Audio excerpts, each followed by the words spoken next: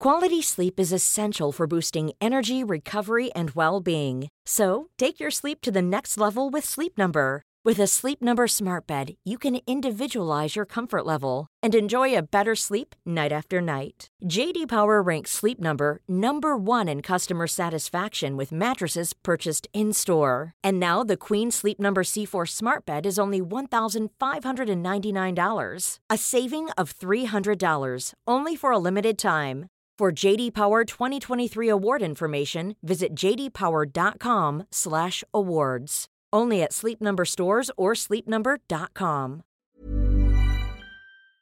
I'm Pat Cummins. I'm Josh Hazelwood. I'm Lisman Khawaja. I'm Mitch Marsh. I'm Mitch Stark, and you're listening to the Unplayable Podcast.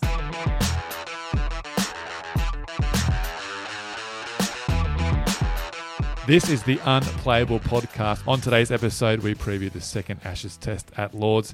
And here to do that, please welcome two gentlemen who between them have won an Ashes series, multiple World Cups, captured 313 Test wickets, and have written a couple of books. The last one about the atomic bomb. Hello to former Test quick Mitchell Johnson and cricket.com.au senior writer Andrew Ramsey.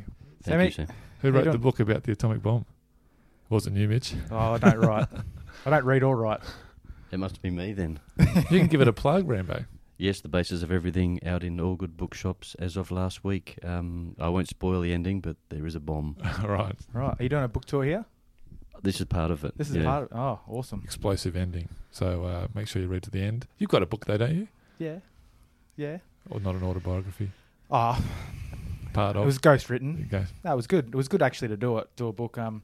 I think it probably took about 2 years to do it, and I didn't really want it to come out while I was playing because I just thought too much ammo. You've potted too many blokes in it. Yeah, I didn't. It wasn't that exciting. But I think from a kid's, like a young kid's point of view, I think it's a pretty good book from sort of, everyone's got a different background. Everyone comes from different place, have different family setups. So I just sort of talk about my story a little bit growing up and then going through injuries and et cetera, and I think it's not a bad read. It was my second book I read, actually, after I read American Sniper. Right. So I went from American Sniper to Australian Sniper. I think we had this discussion in an airport somewhere. You said you didn't read a book when you were at school. No, I don't think I ever went through reading a book. It's funny because I was supposed to wear glasses at school because I had stigmatism in one of my eyes, and it's only until sort of recently I actually had LASIK surgery. Myself and Sids used to actually talk about it a fair bit because he had it done through his career. And I was too scared to get it done because I thought, I'm happy with how things are going. I'm picking the middle ball when I'm batting out of the three. So just let it sort of, flow and that bat swing, but close the eyes. But I ended up getting it done. But I think that was part of the reason why I didn't read because I used to get really blurry. And did it make a difference? Yeah, I couldn't bat for a while because the depth perception changed. Oh, right. So like catching and like the depth perception of where the ball was like bouncing and stuff as a batter. Bowling it didn't change. Could make that as an excuse though for like the 09 Lords. Couldn't see the pitch. Yeah. Well, we'll touch on Lords a little bit later, but we're going to start off with our moment of the week. And Rambo, what was your moment of the week? Most of the week was spent in Worcester, so I would think it has to come from there. I just remember a return to county cricket ground. It was kind of intimate. It's nice. Worcester used to be a very pretty ground. They've done a few things to it that it's less so now, but you still got the cathedral in the background. You had big crowds turning up, even though it was a fairly kind of meaningless game. Worcester in the middle of their white ball season. Rain around, so the 3-day game became a 2-day game. Just the crowd appreciating Travis Head's 100, seeing Graham Hick back at his old stomping ground where he made 4.6 million first-class runs. Josh, the young debutant as well? The young debutant, I was going to say, Josh Hazelwood and Mitchell Stark steaming in under a grey skies late one day with a new ball against a 19-year-old kid playing his first game, Jack Haynes. That was worth seeing. And, of course, the cake stall. The Ladies' Pavilion, famous cake stall where they bring in their homemade baked goods. You get a bigger queue there than any other part of the ground at any stage. And Sammy, you know what it was like because you made several trips to get several cakes on each trip. Hang on, one a day. but I did get a couple each. So there's so many options. Is that the extra large jacket you're wearing today? Try and sound. I'm wearing the black slimming. The slimming. They were fantastic. Big shout out to the ladies in the pavilion there. Fantastic job there, Mitch. Your moment, and we can extend it back to our last episode, which includes the first test at Edgbaston. Yeah, I didn't quite make it to Worcester, so I was too busy. I had your cakes. Yeah, you did. Obviously, I also had a bit of time in London, so didn't get a chance to sort of stream it or anything like that. I don't know if it was streaming, but I had Jofra Archer in his game because there was a bit of footage of him bowling some absolute wheels, and it was a bounce that absolutely took off, and you could see the batsman trembling. So I sort of felt sorry, but I didn't at the same time. But then I thought of Nathan Lyon. How can I forget Nathan Lyon? 350 plus test wickets. He's on the tail of the great DK Lilly. So he was absolutely amazing in that test match. And he actually said before that last day, he'd gone down to the shops and some English fans were like giving it to him, saying, "Oh, tomorrow's a big day, mate. You better get wickets," like, driving it into him. He said, yeah. And he said he didn't sleep well that night. He said he was struggling, but maybe that's what he needs to do more often. Just go and cop some abuse, go for a walk, cop some abuse, and go out there and steamroll them. It wasn't long ago that he overtook your record. He's flying. He sent me a text. It's meant to be the other way around. I was ready to go, and he'd sent one through to me first. It was great to see him pass me. He was always going to do that. He's got plenty of years in the game left, and it was just good that he's been able to. There was one point there in his career it looked like they were looking for another spinner. There was a lot of pressure on him, and he's been able to find what works for him and adapt really well. Gone to another level. So did he send you the text just to remind you, just in case you weren't aware of it, or just to say sorry? No. Oh, look, we had a really good relationship. So he was, he calls me big brother and I call him little brother. So I used to beat him up a bit. So I think it was just nice to see. And I think it's one of those things that I've never been one for records or anything like that. And when I sort of passed Brett Lee, he was like, send me a text, and he actually gave me a bottle of champagne, and I actually did the same for Nathan. Did text and send the champagne. But you want the guys to do so well, and then you're like, oh, it's nice to be in that position in Australian history, but it's always going to be there. I'm not that worried. I want him to keep going well and keep winning matches for Australia. And if he's getting a bucket load of wickets, that's the best thing. So, but he is right up there. So. He's got a long way to catch Warney. Yeah, I think he's not even halfway yet, is he? 352, and Warney ended up with 708. He's still got a few years. Could he get? How many wickets could he get? I mean, he's 31. Spinners can play later. Not a whole lot of competition for his spot coming through. If he plays another 5 or 6 years, takes about 50 wickets a year. It's going okay. He'd get very close, wouldn't he? Depend on the World Test Championship program, how many games he gets to play. Yes, that's true. Pretty impressive for an off spinner that doesn't go the other way. Yes, he's developed his skills, hasn't he? He's got the straighter one now and seems to be able to bowl in all conditions. My moment, I was going to go with Steve Smith, obvious one. He's come back to Test cricket, 142, 144 in that game, fantastic. But I'm going to go with James Pattinson and his comeback, 3.5 years out of the Test team. A couple of devastating back injuries. He had the radical surgery, but he's back to his old self. Mitch, you would have loved to have seen a fiery fast bowler out there bowling some express pace. Yeah, it was good. Big boy. That's what he always says, and he's had his mates there at the game as well. They call him Big Boy. And he's a big man, though, isn't he? He is big. He's filled out a fair bit as well. I think that's sort of whether he's been at the Worcester Bakery or the Pavilion or whatever. But it's good to see him back because I guess he's a guy like Painey where wasn't really sure what he was going to do in his career and had the potential. I think Pato's shown that potential early days, and he can do a lot with the ball. And I know in 2013 he was a big player for the Australian team. That was over here as well. So I was quite happy to see that selection and see him back playing and see him in a pretty good space, to be honest. Yep. Seems like he's settled a bit. we didn't see him like lose any control. I'd like to see him get a bit more into the game, but I think it's him warming up into it. I think because it's a long series, and I think he was just trying to find his feet a bit. Yeah. But he was good. Yeah. It was really good to watch. And the efforts of Nathan Lyon and Pat Cummins on that fifth day meant Australia didn't have to bowl a lot. Bowled England out inside 53 overs. So he should be fresh if selected for the second test. Well, and Peter Siddle as well. I was actually quite impressed with Sids on that last day because he looked like he got the most movement. Felt like he probably made the batsman play the most and was attacking the stumps. And I was quite impressed with him through the whole match. And I think the selections of those two guys, Siddle and Pattinson, because they've played a fair bit of cricket over here for County, that was a really good selection for me because it was one that was talked about.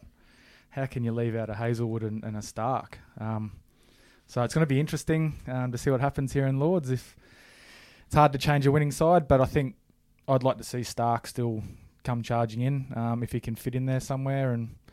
But I'm always backing whoever's out there, so that's how I've always sort of seen the game. I get excited watching fast bowling, and whoever's out there doing the job, it's up to them, and you sort of support them. That first test, Mitch, you might have touched on it a little bit there, but your overall takeaway, what's your feeling out of that first test? Australia really shot in the water there at 822 midway through the first day to come back and win that game, pile on nearly 500 in the third innings, and then bowl England out to record a 251 run victory. I mean, talk about a game of momentum. Yeah. But at the end of it, how did you feel about the way the teams are and the feeling in the series? Incredible test match. Like, I think the first 3 days it could have gone either way. I think it really honestly could have. And England had opportunities to take the game away from Australia. I think even in their first batting innings, they had an opportunity to put on a decent total. I think anything sort of around that 150 would have been, in the heads of the Australian team because the pitch was a bit slow, back of a length. I don't know, it was a bit odd, but, they went down pretty early with a fast bowler. Their spinner didn't turn up, Moeen Ali, so that put a lot of pressure on Woakes, who he didn't bowl a lot either in certain situations where you think he would have been a key bowler because he bowls such a full length and gets the ball to move around and he finds the edges a lot. There was a lot of pressure on Stokes, who's an all-rounder who they looked upon to, score runs more than...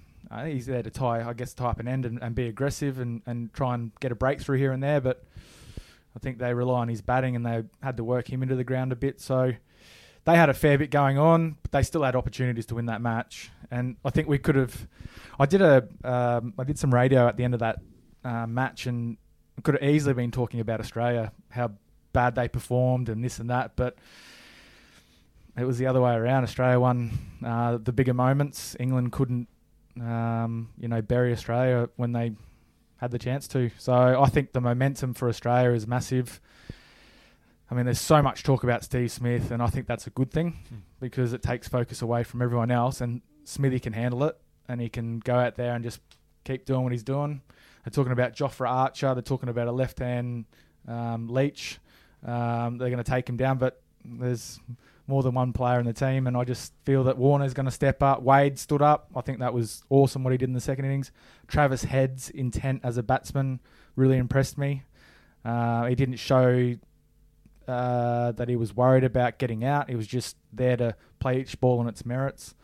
And he was disappointed when he got out, so that's a good sign. And I think the bowling unit in general, I think Australia are so much more prepared this time around. I think it's the best they've been prepared in a long time, I think. So, I'm really looking forward to what comes next, to be honest, because Lords is a pretty good hunting ground in general, I think, for the Australians. I don't know what England are thinking with the pitch. I think either way, Australia are ready and they can handle a green seamer because their batting isn't as good as people make out to be. Joe Root, their lower order, Butler and Stokes is obviously hitting him really well, so he's probably a big threat. But if you get a hard ball up against those guys doing just enough, then I think our attack, or the Australian attack, is on top of that. So, it's going to be interesting. Long answer. They talk about the Australian record there and how comfortable the team feels getting there. What about England? They're coming back there after their World Cup final win. Will that be a happy place for them, do you think, given their memories of that game? If they're happy with a double tie, no worries, yeah. Quite interesting, isn't it? I don't know how I'd feel if I was in that situation, but yeah, they've had success there in a World Cup, but I still think they'd be worried about playing at Lords with that team. The slope, the conditions, all that stuff, will like I said, it will start coming back in. Someone who's got pace and swing and will use that slope really well. So there's a lot of options there. I think Australia will not be comfortable, but they'll be prepared. And I think England are talking a lot at the moment, and I think they're a little bit worried, to be honest. They're not really sure where they sort of how they're going, to be honest. I don't think it's a hangover from the World Cup, and I don't think them having success from the World Cup is relevant to a Test match, an Ashes Test match. So, so pretty much, I think it's game on. I don't think there's any. It's just who's the most prepared and who's ready to win those big moments early on in the Test. One thing England have to do if they're going to get back into this series is get Steve Smith out for less than 140. Yep. Absolute masterclass at Edgbaston. You would have played a lot with him, bowled him a lot in the nets. Would have played a few games against him, I guess. Not a whole lot against him. How do you do it? How do you get him out?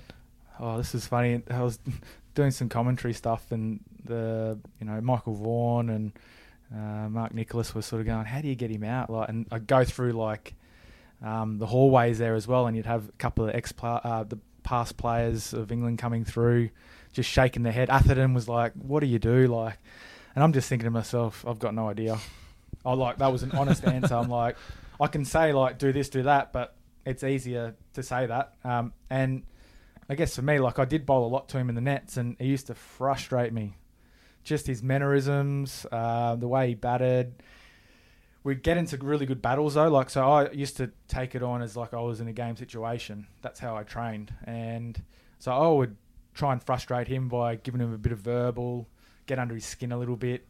And then he would sort of give it back and do that no and sort of point. And so it was good battles that we had. But I think as a bowler, the best thing for me would be to try and bowl straight and full early on to him. I think on pitches over here generally where they're going to maybe move a little bit, that's the best chance to get him out early. Maybe stack your leg side a little bit more. It is playing into his hands a little bit more, but he can't hit everyone, can he? It's going to get. Yeah. You're going to have one that moves maybe, and I mean we saw it against South Africa where, on the Australian pitches they go through a bit more, and I think Rabada got him a couple of times, and they just sort of hung it outside off stump a bit more. But you can't do that here. I think Stokes came on for a spell in that last Test match, and he just got, was it Usman? I think just got Usman out. Yeah, across him, I think it was, and it was his first over, and then it looked like he was going to get a couple of wickets, and then Smithy, all he was doing was getting across because the length that he bowled was just sort of hip height. So he was getting across, a fairway across outside the off stump, and then he just pushing them or butting them in for one on the leg side. And Stokes got frustrated within one over. Mm. So it was just what do you do? There used to be a theory. If they keep making pitches like that, they'll never get him out.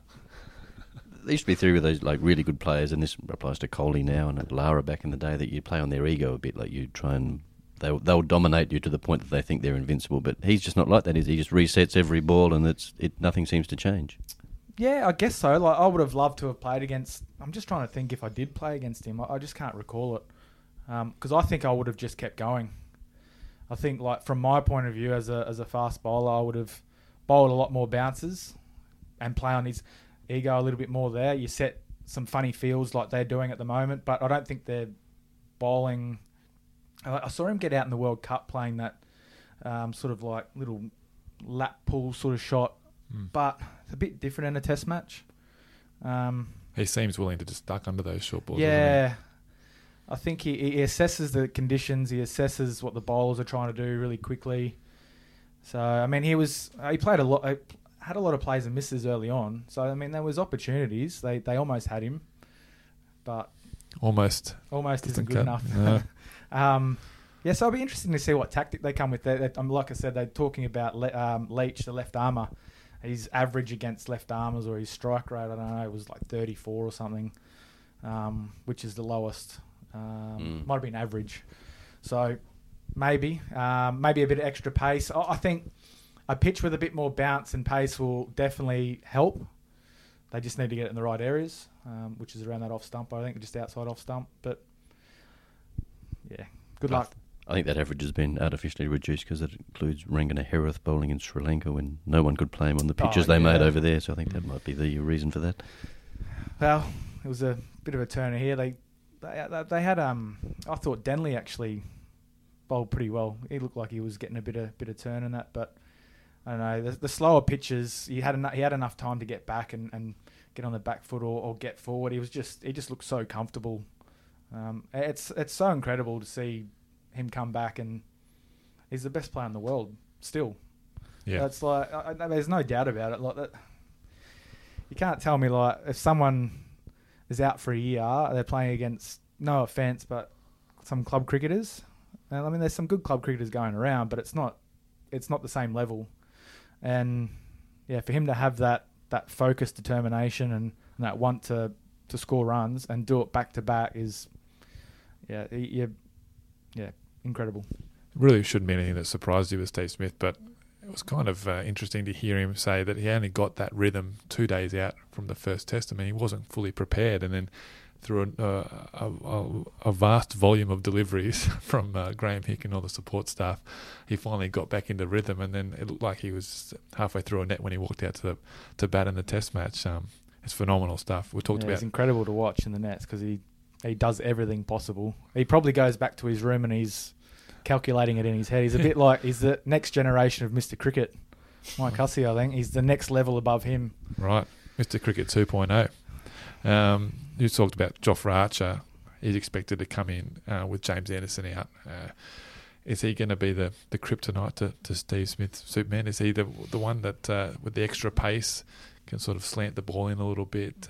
A fresh bowler that Smith wouldn't have seen a whole lot of. Is there going to be a lot of pressure on him to get Smith out? It almost feels like England have just put all their eggs in one basket, so to speak. Not to discredit the other bowlers, but it's been I know exactly what you're saying, and I think this has been a 4-year process, hasn't it, to get him, or how many years? A couple of years. It's been quite a while. Yeah, it's been a long term. That's been talked about for a while, and to get him in, and he hasn't played a lot of long form cricket. So I think from an Australian's point of view, and Steve Smith and all that, and from England's point of view, they probably are putting a lot of pressure on him and the media.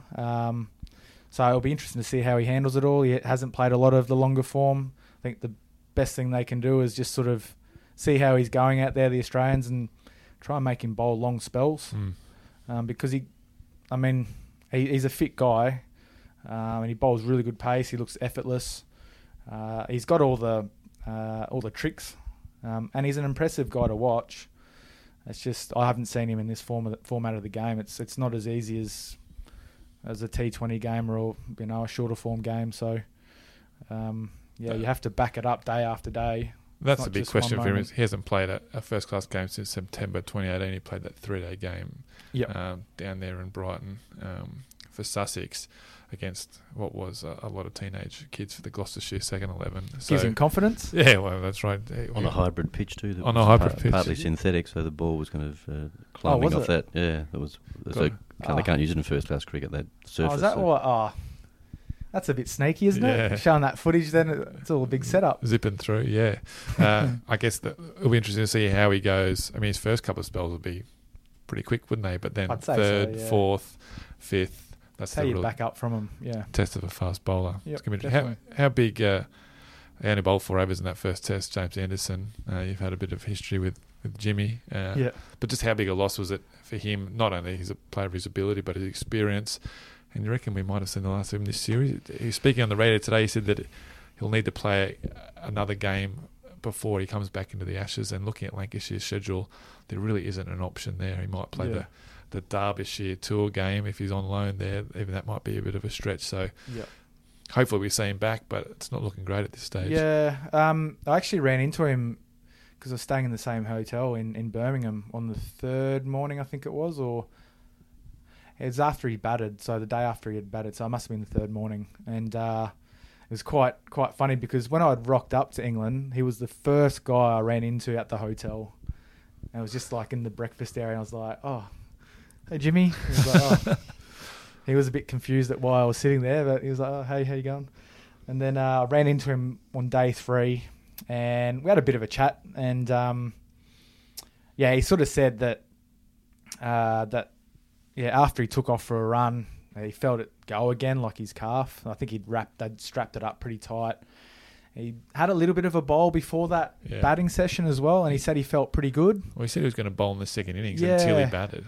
So he felt like he could have got through it, but I don't know. I think he looked like he was in quite a bit of pain in that situation when he was batting. You could just sort of tell he'd done a little bit more damage, but it's one of those old man injuries, I think, isn't it? You know, the Achilles sort of calf. They're pretty hard to get back from what I hear, and especially over in these conditions where the grass, the outfields are really soft. You get a lot more sort of soft tissue injuries. I mean, James Pattinson spoke about it. Yeah, you see, he's just the soreness in his legs.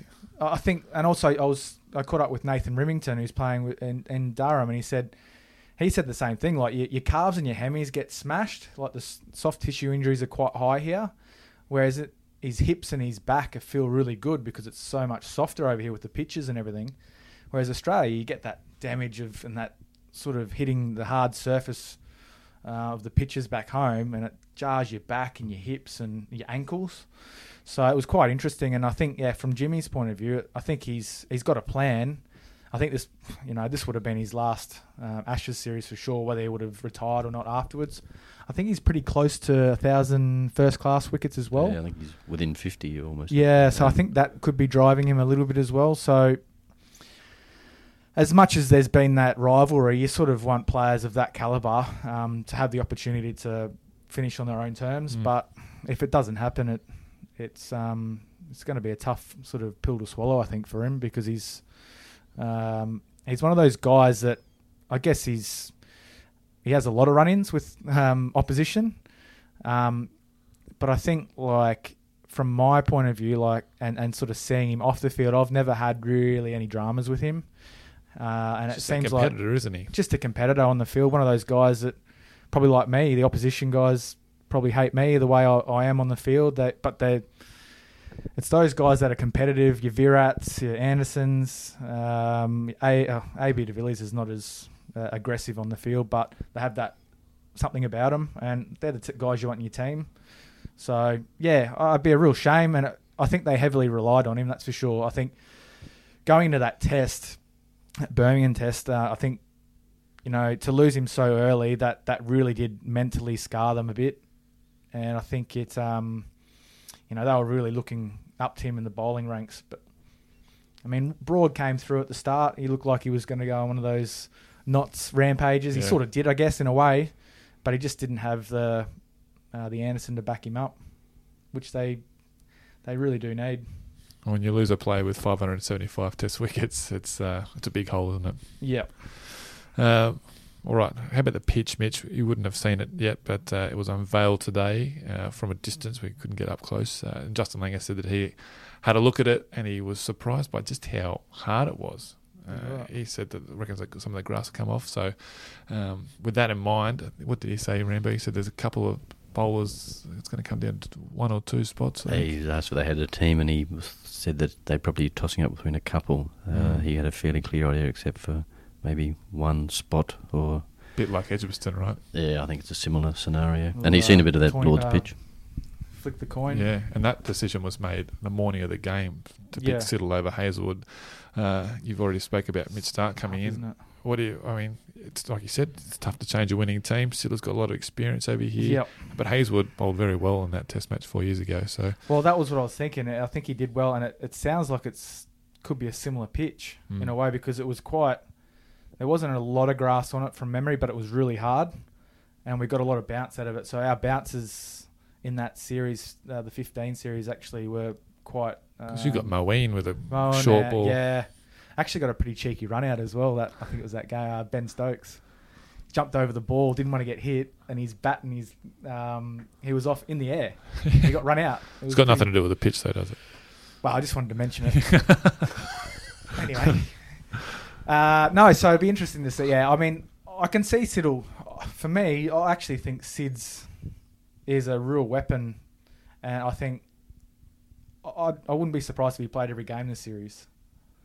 Just after how I saw him bowl in that first one, and I mean, thinking about last time we were here in 15, and he could have been really handy, like in some of the pitches that we play, like Knots, and I think he was pretty close to playing that one, and just those things, you know, and the experience of him and being here and playing, I think he's given it his last run as well, so he's got plenty of energy. He really wants to just go out there and enjoy it, and that definitely helps as a player. So it's going to be a tough decision. I think Pattinson's probably the one for me that, although he bowled, I thought he bowled pretty well. I think he had some really good spells, but it'd be the one guy that you could bring like a Stark or a Hazelwood in. Has Hazelwood got his control back? He's a guy that he played the last series here, and he was off. It was his first time, and he bowled not the right lengths and didn't quite get it right, which is understandable. But he's definitely got some more experience under his belt now, and he's got some more wickets and confident. But yeah, I don't know. I don't want to be. I couldn't be a selector at the moment. It's just, and then you go Stark with the slope. The slope comes into it big time. You know, left armour, a bit of a different angle. Because we saw in the last test the guys coming around the wicket a fair bit, and yeah, both right armers doing that. I'm not too sure about that. I'd like someone's going to do it. One's got to stay over one and one around. Is this to the left-handed batters? To left-hand batters. So maybe like a left-hand bowler would be ideal, but yeah, you just can't squeeze them all in. No, I'd go for Stark and probably have Pattinson out, and then as much as I want to see Hazelwood do well, I think you can't drop Sids. I think he's been really useful, and especially on this slope, I think he'd be very good. And he just backed up Lino really well, and Cummins is in his own little world. So just leave him. Where is the number one bowler? Because it can be quite a fast scoring ground too, can't it? So you need to sit like someone like Siddle bowled those tight overs. You can just always go back to him to shore it up if you feel like it's getting away. Yeah, I think so. It looked like his pace was up as well. So when his pace is up, it's good.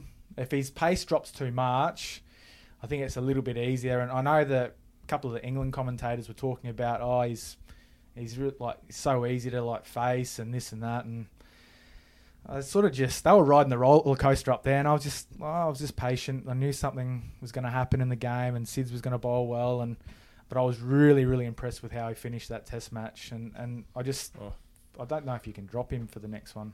Yeah, he was. I mean, Cummins took 4 wickets, but he almost out-bowled him. He didn't take any wickets, but he beat the bats constantly. Had that catch off Roy, which was missed by Payne. And those guys are vital. That was the 13-14 series. I always say, like, Sids was vital in that series. He didn't get many wickets, or as many wickets as he would have liked, but he did a job, and he did an amazing job for the team, and we all appreciated it because I was able to play my style of cricket. Ryan Harris did his thing, and Sids did his thing, and backed up with Nathan Lyon. So, and kept getting KP out. Yeah, that was his bunny. KP mid wicket. That was an ego. That was an ego thing. That just played on his ego every time. He just knew he could get him out because just wanted to hit him over the top. So just kept getting him out. Right. Back on that 2015, you guys lost the first test in Cardiff, came back to Lords. Big win, emphatic win. He took 6 for not many in that game. And a run out. Run out. And don't forget that. Hard wicket run out. Pretty good one too. But then got bundled out in Birmingham and Trent Bridge. After that win at Lords, was the team... I don't want to say complacent, but were they maybe too confident that the series was going the way they thought, and then it slipped away pretty quickly?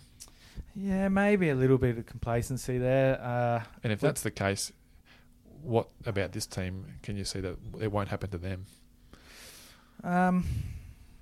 I just think they're in a pretty good place as a team, and with JL he keeps them pretty focused, I think. I know he's got some different rules and things that he's been using throughout the World Cup and here with partners and sort of meetings and this and that. So he's very different how he runs things, but he runs it his way, I guess, and he works with Tim and the senior players on it. So I don't know. I just think, yeah, we're probably a little bit complacent last time because I felt like we could have won that series. I thought we had the players to do it, and we just got bombed. I just think some pretty ordinary shots. The pitch was doing a bit. Broad was on a high. We just didn't win the big moments in that match, and I think there was a bit of stuff going on with Hads as well at the time. Starkey was probably not in the right headspace with, Warney had said a few things. I think it sort of fired him up actually in that game, but the game was already lost. I top scored with 12 or 14. That's pretty ordinary. You've done it before, but I've done it with before. 199 or we lost both games. Every time I've top scored, we've lost.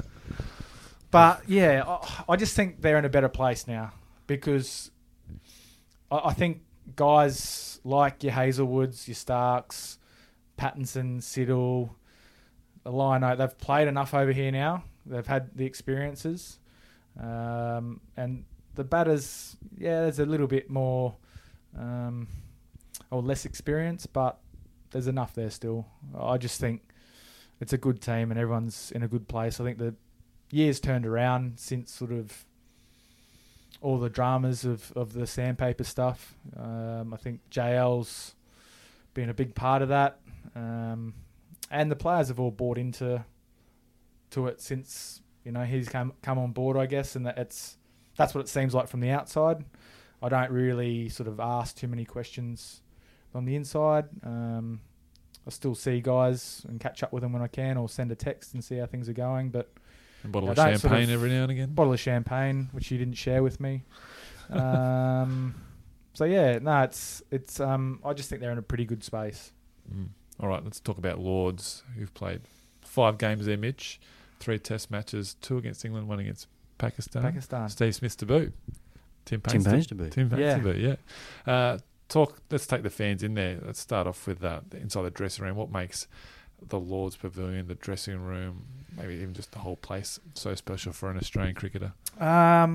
It just comes down to one thing. It's the food. Sorry, I'm going to get straight to it. That was point 2 here. The cakes? The rest of it's rubbish. Well, I thought it was rubbish the first time I played there in a test match. I actually did not enjoy it because I bowled all over the shop. So it was a pretty poor experience. 09, yeah. It was actually a really bad experience, and I think it sort of took away from the whole experience of Lords and the pavilion and just all the good stuff about it. Yep. I didn't really take it in. So it was a bit disappointing for me at first, and then I learnt to like it and got used to, the slope it's crazy how much it makes a difference if you are slightly offline. It really is. I mean, that 15 series, I actually bowled for about 45 minutes in the back at the nets. This is the day before the game.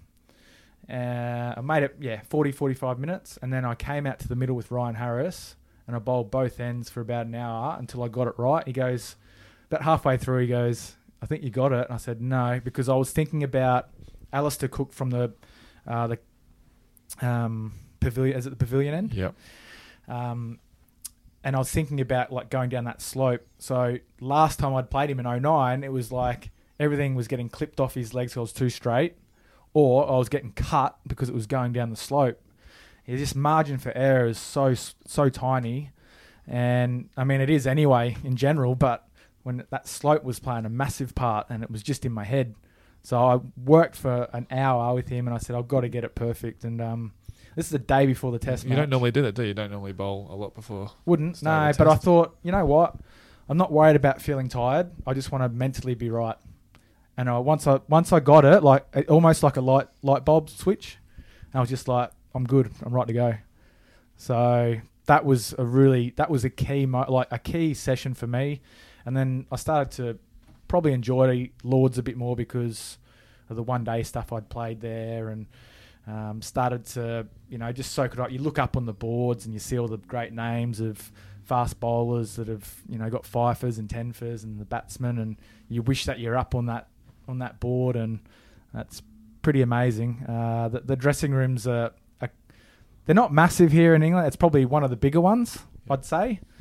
But it's a really nice dressing room. I mean, I actually can't remember the roomie's name. He's such a great guy. Just looks after you. I've actually got one of the little things you get is a towel.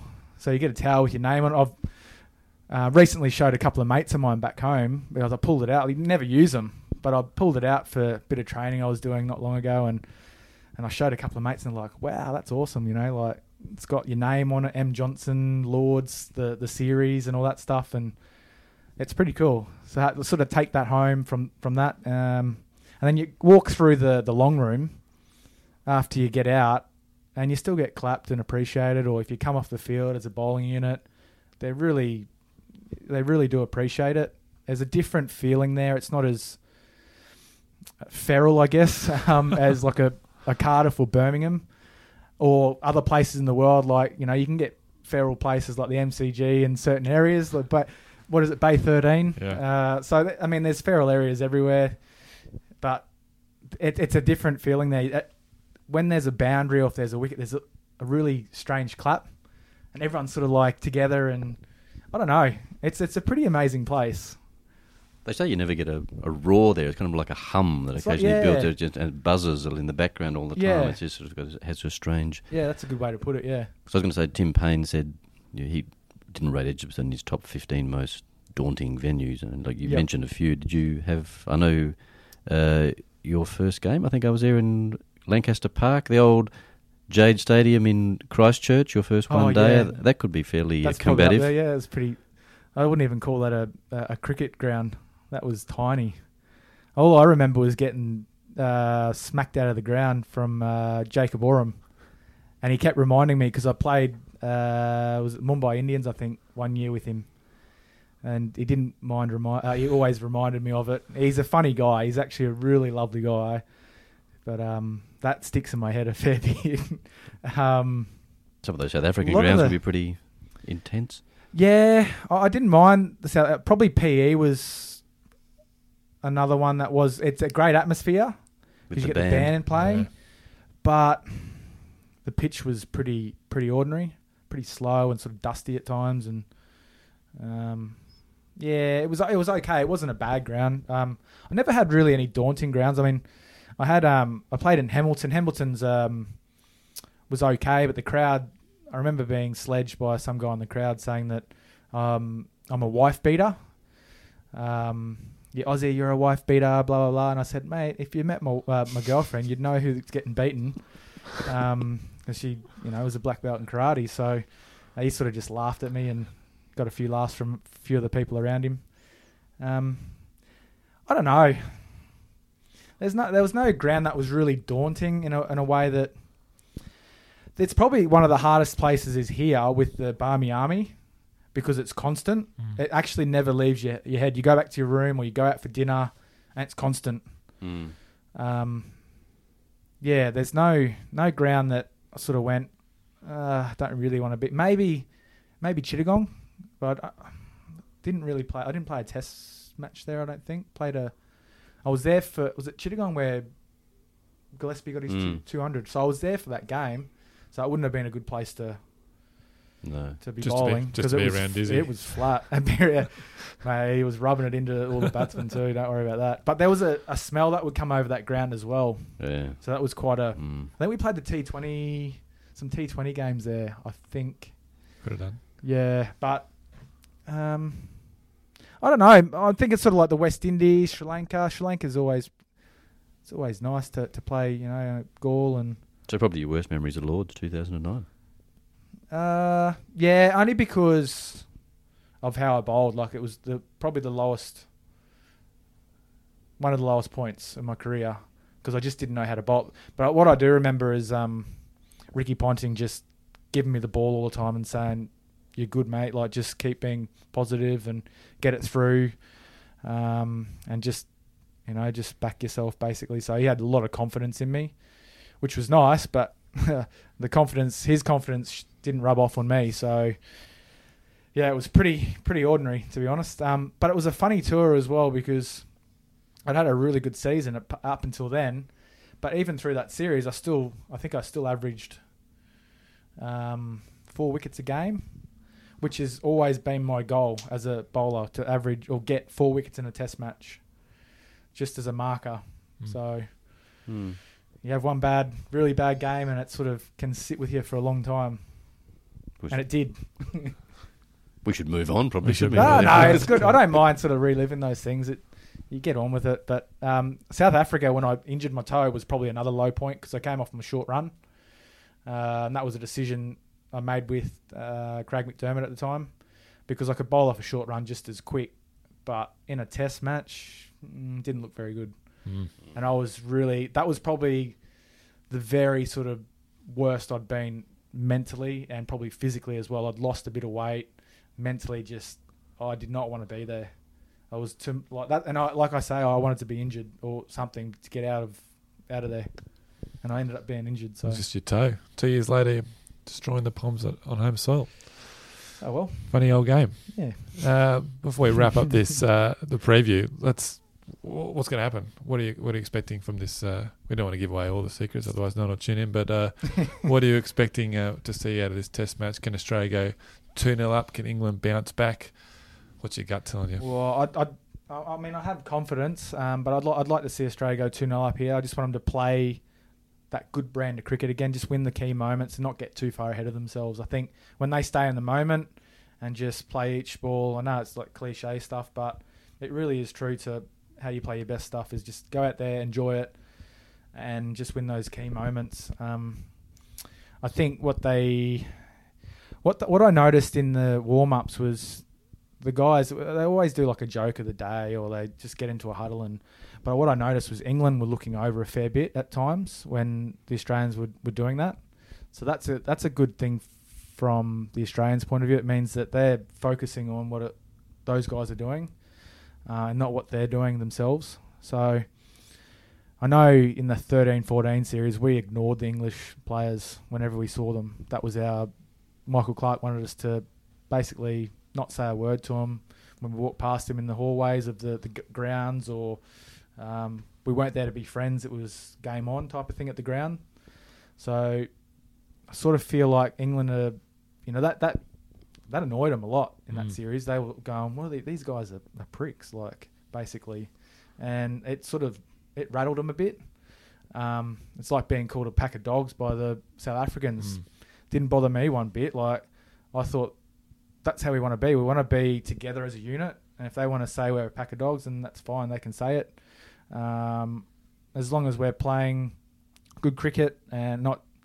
Look, occasionally, you overstep the mark. And that just happens in sport. It's not something you purposely do, but it was all about skills and getting to it and having a good time out there as well. So, I think as long as the Australian team can focus on what they're doing, not worry about what's happening. The lead-up's been really good, I think, with the World Cup. That's something I did mention on radio and a bit of stuff that I was doing through the last game, that the lead-up hasn't been as built up as previous ones because of the World Cup has come first. I don't know if anyone else has felt that or not, but that's been a good thing for the Australian boys to just, especially the young guys, they're not feeling the pressure of media hounding them from over here, because I know the English journos, it can be quite intense. So I think that's really helped, and to be able to win that first game, I think is a big plus, and they can just go about their own business. So I just think there's a lot of things pointing in the right direction for them. Michael obviously didn't mind sharing some words on the field during that 13-14 series, did he? Particularly in Brisbane, but What did he say? that's not for this podcast. Remember, Oh, isn't it? Oh. are you feeling along similar lines to Mitch about the about where this Test match might end up? You have to think that out of Edgbaston, there's still a couple of things they can improve on too. Like that's probably the good they've got. It wasn't like they've peaked, they've sort of hit their straps at the start and can only go backwards. I think there's few things there that they can improve on. Yep. England, you got to think the changes they've made to their team. You just get this. This is the longest break they'll have between tests to think about things. Yep. If they don't get it right here, you just kind of wonder where they can go because they've fiddled with players, they've fiddled with combinations.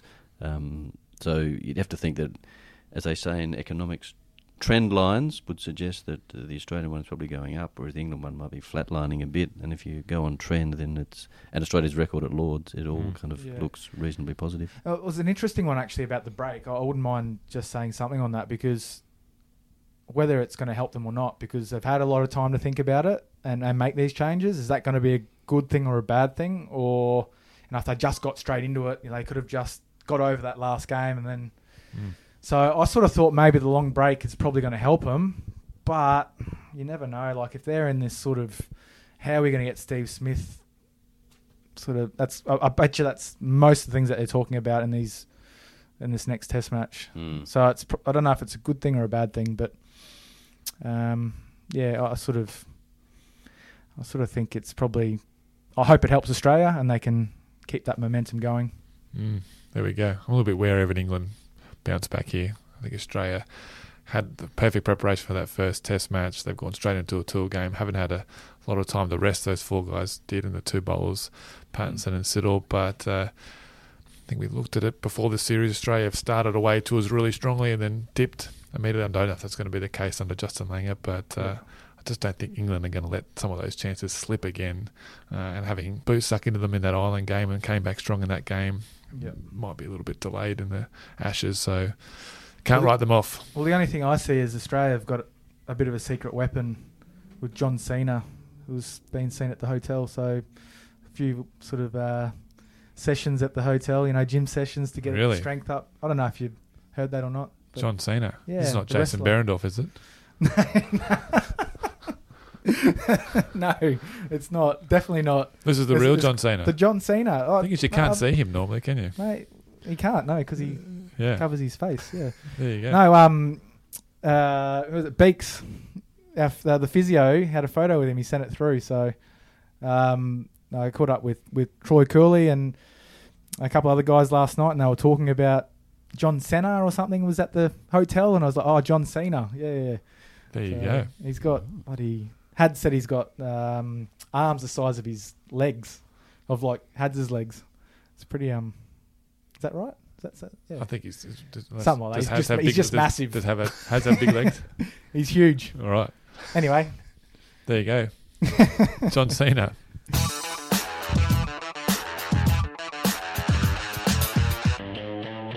Let's finish off the show with a game of Play It or Leave It. Now, Mitch, I don't know if you've played this game before, but I'm going to throw you a scenario, bowl you a scenario, if you will, and you're going to either agree or disagree, play it or leave it. Rambo is an expert at this. All right. Very good. I've left most of them and had stumps scattered on pretty much every occasion.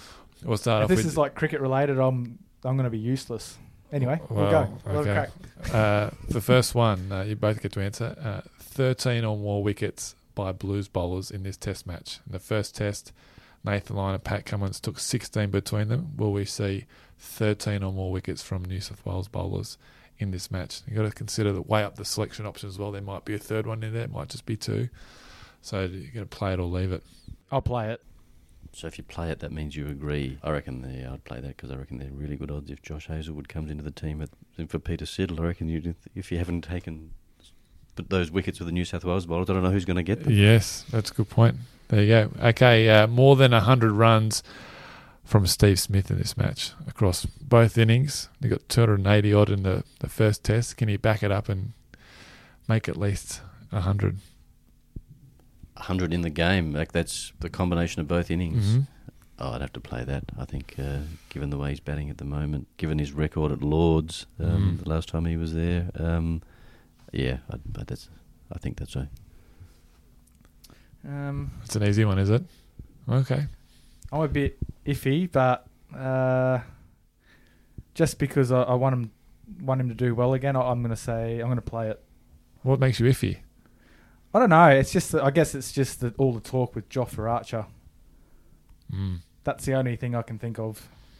Okay. Maybe that extra pace, someone who can use his short ball, but it could play into his hands as well. How'd he go last time at Lords? 215 and 58. Yeah, he hit him all right too. Did him okay. Goes okay. Yep. He's not a bad player. All right, Jack Leach, likely to play in the second Test match, coming in for Moeen Ali. How many balls? Played at Wanneroo Cricket Club. There you go. Really? Yeah, a couple of years back.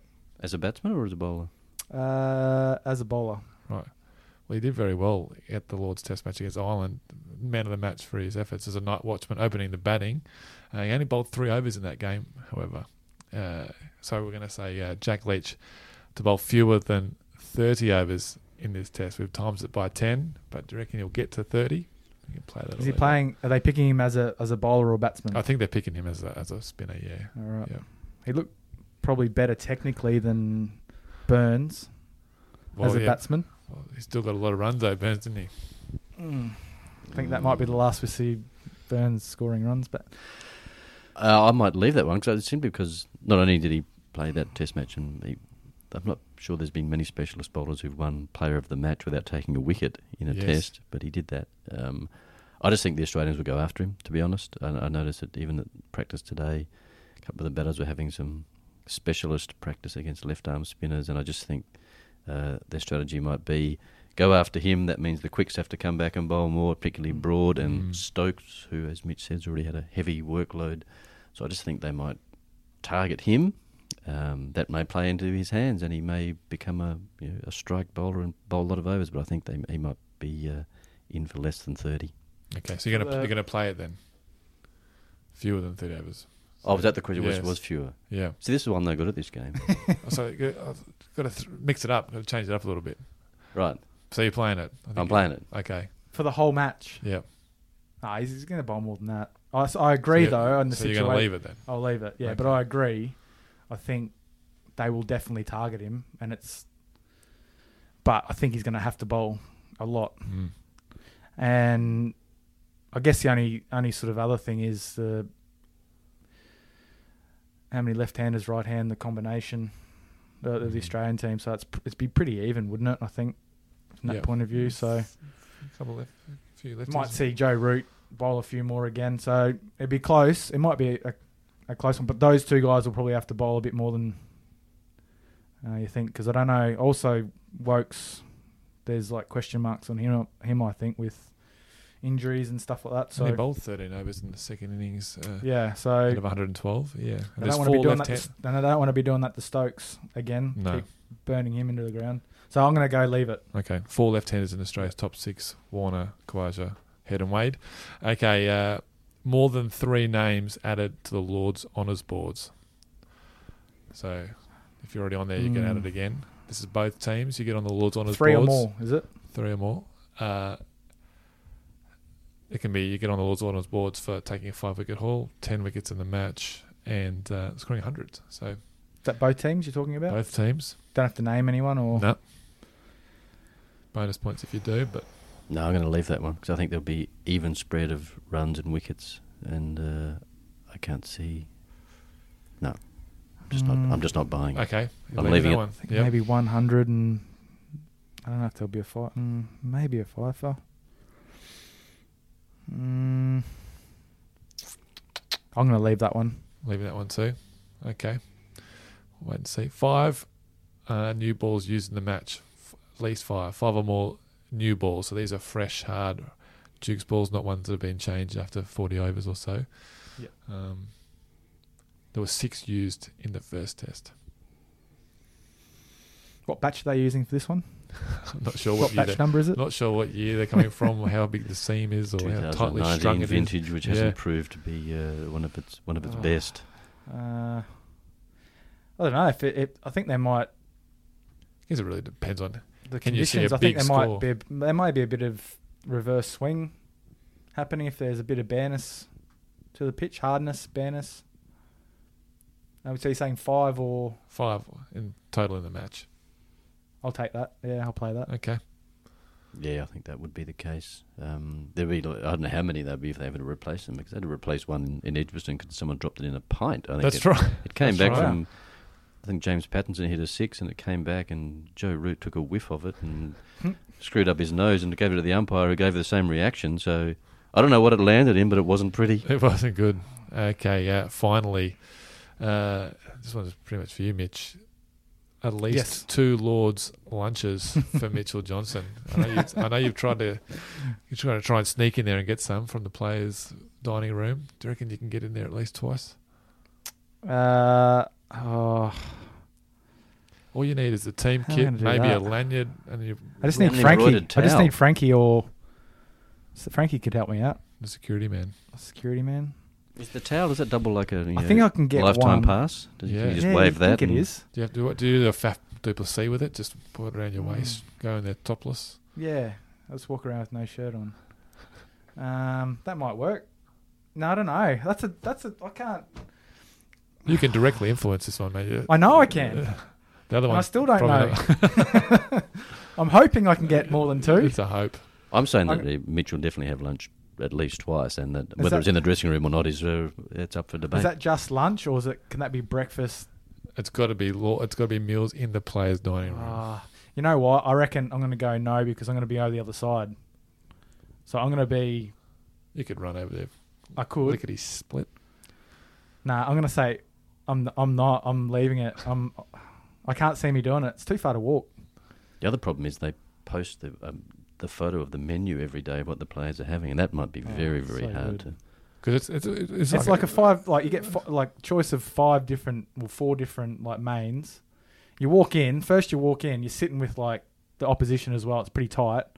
You've got like soup, and then you've got like drinks to choose from in the fridges. And they've got prawns already peeled in the middle. So if you're like Billy McDermott and you turn up before everyone else and you start eating the whole plate of prawns, it sort of annoys people. But so I could do that. I think Troy Cooley's probably up for that sort of mantle at the moment. We're going to ask you. He doesn't mind a Lord's feed. On your playing days, I mean, who was the person that sort of dined out the most there? Oh, You have to name names of this one. well, I'm going to say, well, I was probably up there because I still ate food when I was playing. A lot of guys don't like to. Can't do it, yeah. Mitch So I Stark's used one of to those just- players. Yeah. Binger was never any good. He didn't like eating and What a and playing. waste. Yeah. Oh, I'd have so you'd have at least 4 choices of mains, and then you'd have 3 or 4 choices of dessert. And I would just, if you're batting, One of load each, up. please. Yeah. I don't know. Who else would have been... it was mostly like the staff, like Big Mendo when he was there, Billy. The staff definitely... They've got more time to made kill, use don't of they? it, yeah. Yeah. Some of the players... who would have... Like Pattinson will load up. Pato, he likes food. Yeah. Dunno. What's the Haven't dream really result got there that you've bowled just in the morning and you're like none for 10 at lunch and you know you're not going to have to bat for the rest of the days, and then you can really much. Oh, dive in? yeah. Yeah, but like I said, I was diving in anyway. Even if you're halfway through a spell, if you'd bowled 2 overs before lunch and you really have to come Yep. out with it. And I've done that on many of occasions because I like food. It was even like Adelaide Oval, and you had the plum chicken. Same thing. I'd be like, I'm not missing out on this. So I'd eat it. I didn't care. But what I'd do is I'd like go straight up to the room and then go eat straight away. So I'd give myself like 7 minutes for it more to settle. time to settle. So sometimes I would, be a bit full. That's when the captain bit, goes, you're bowling first after lunch. You I'd go, burp oh, up you a know, few, I'm not feeling great. I just need to warm up a little bit. Yeah, I'd burp up the old meatballs here and there, if you had those or... So it was not great, but I was never missing out. You've got to take advantage of these You things, do. don't you? You do. It's like the Worcester cake stall. That's right. And I we know. certainly took advantage of those. $1.50 per slice. I mean, amazing. Or £1.50 per slice. They probably went to you Fantastic like free value. for 2 or Did whatever. a deal for me, Yeah. Buy 2, get 1 free. No, not quite, unfortunately. You know what? I think we're done talking. That's it. Excellent. This week. Thank you very much for coming on, Mitch. Yeah, thanks. Good luck at Lords and the food and everything. Yeah. And Rambo, good luck with selling your book. Yeah, thanks. In all good booksellers, and if they haven't got it, they're not a good bookseller. Okay. That's it for this week's episode. We're going to return next week to wrap up the second test. So until then, for all your breaking news, live scores, and video highlights, head to cricket.com.au and the CA Live app.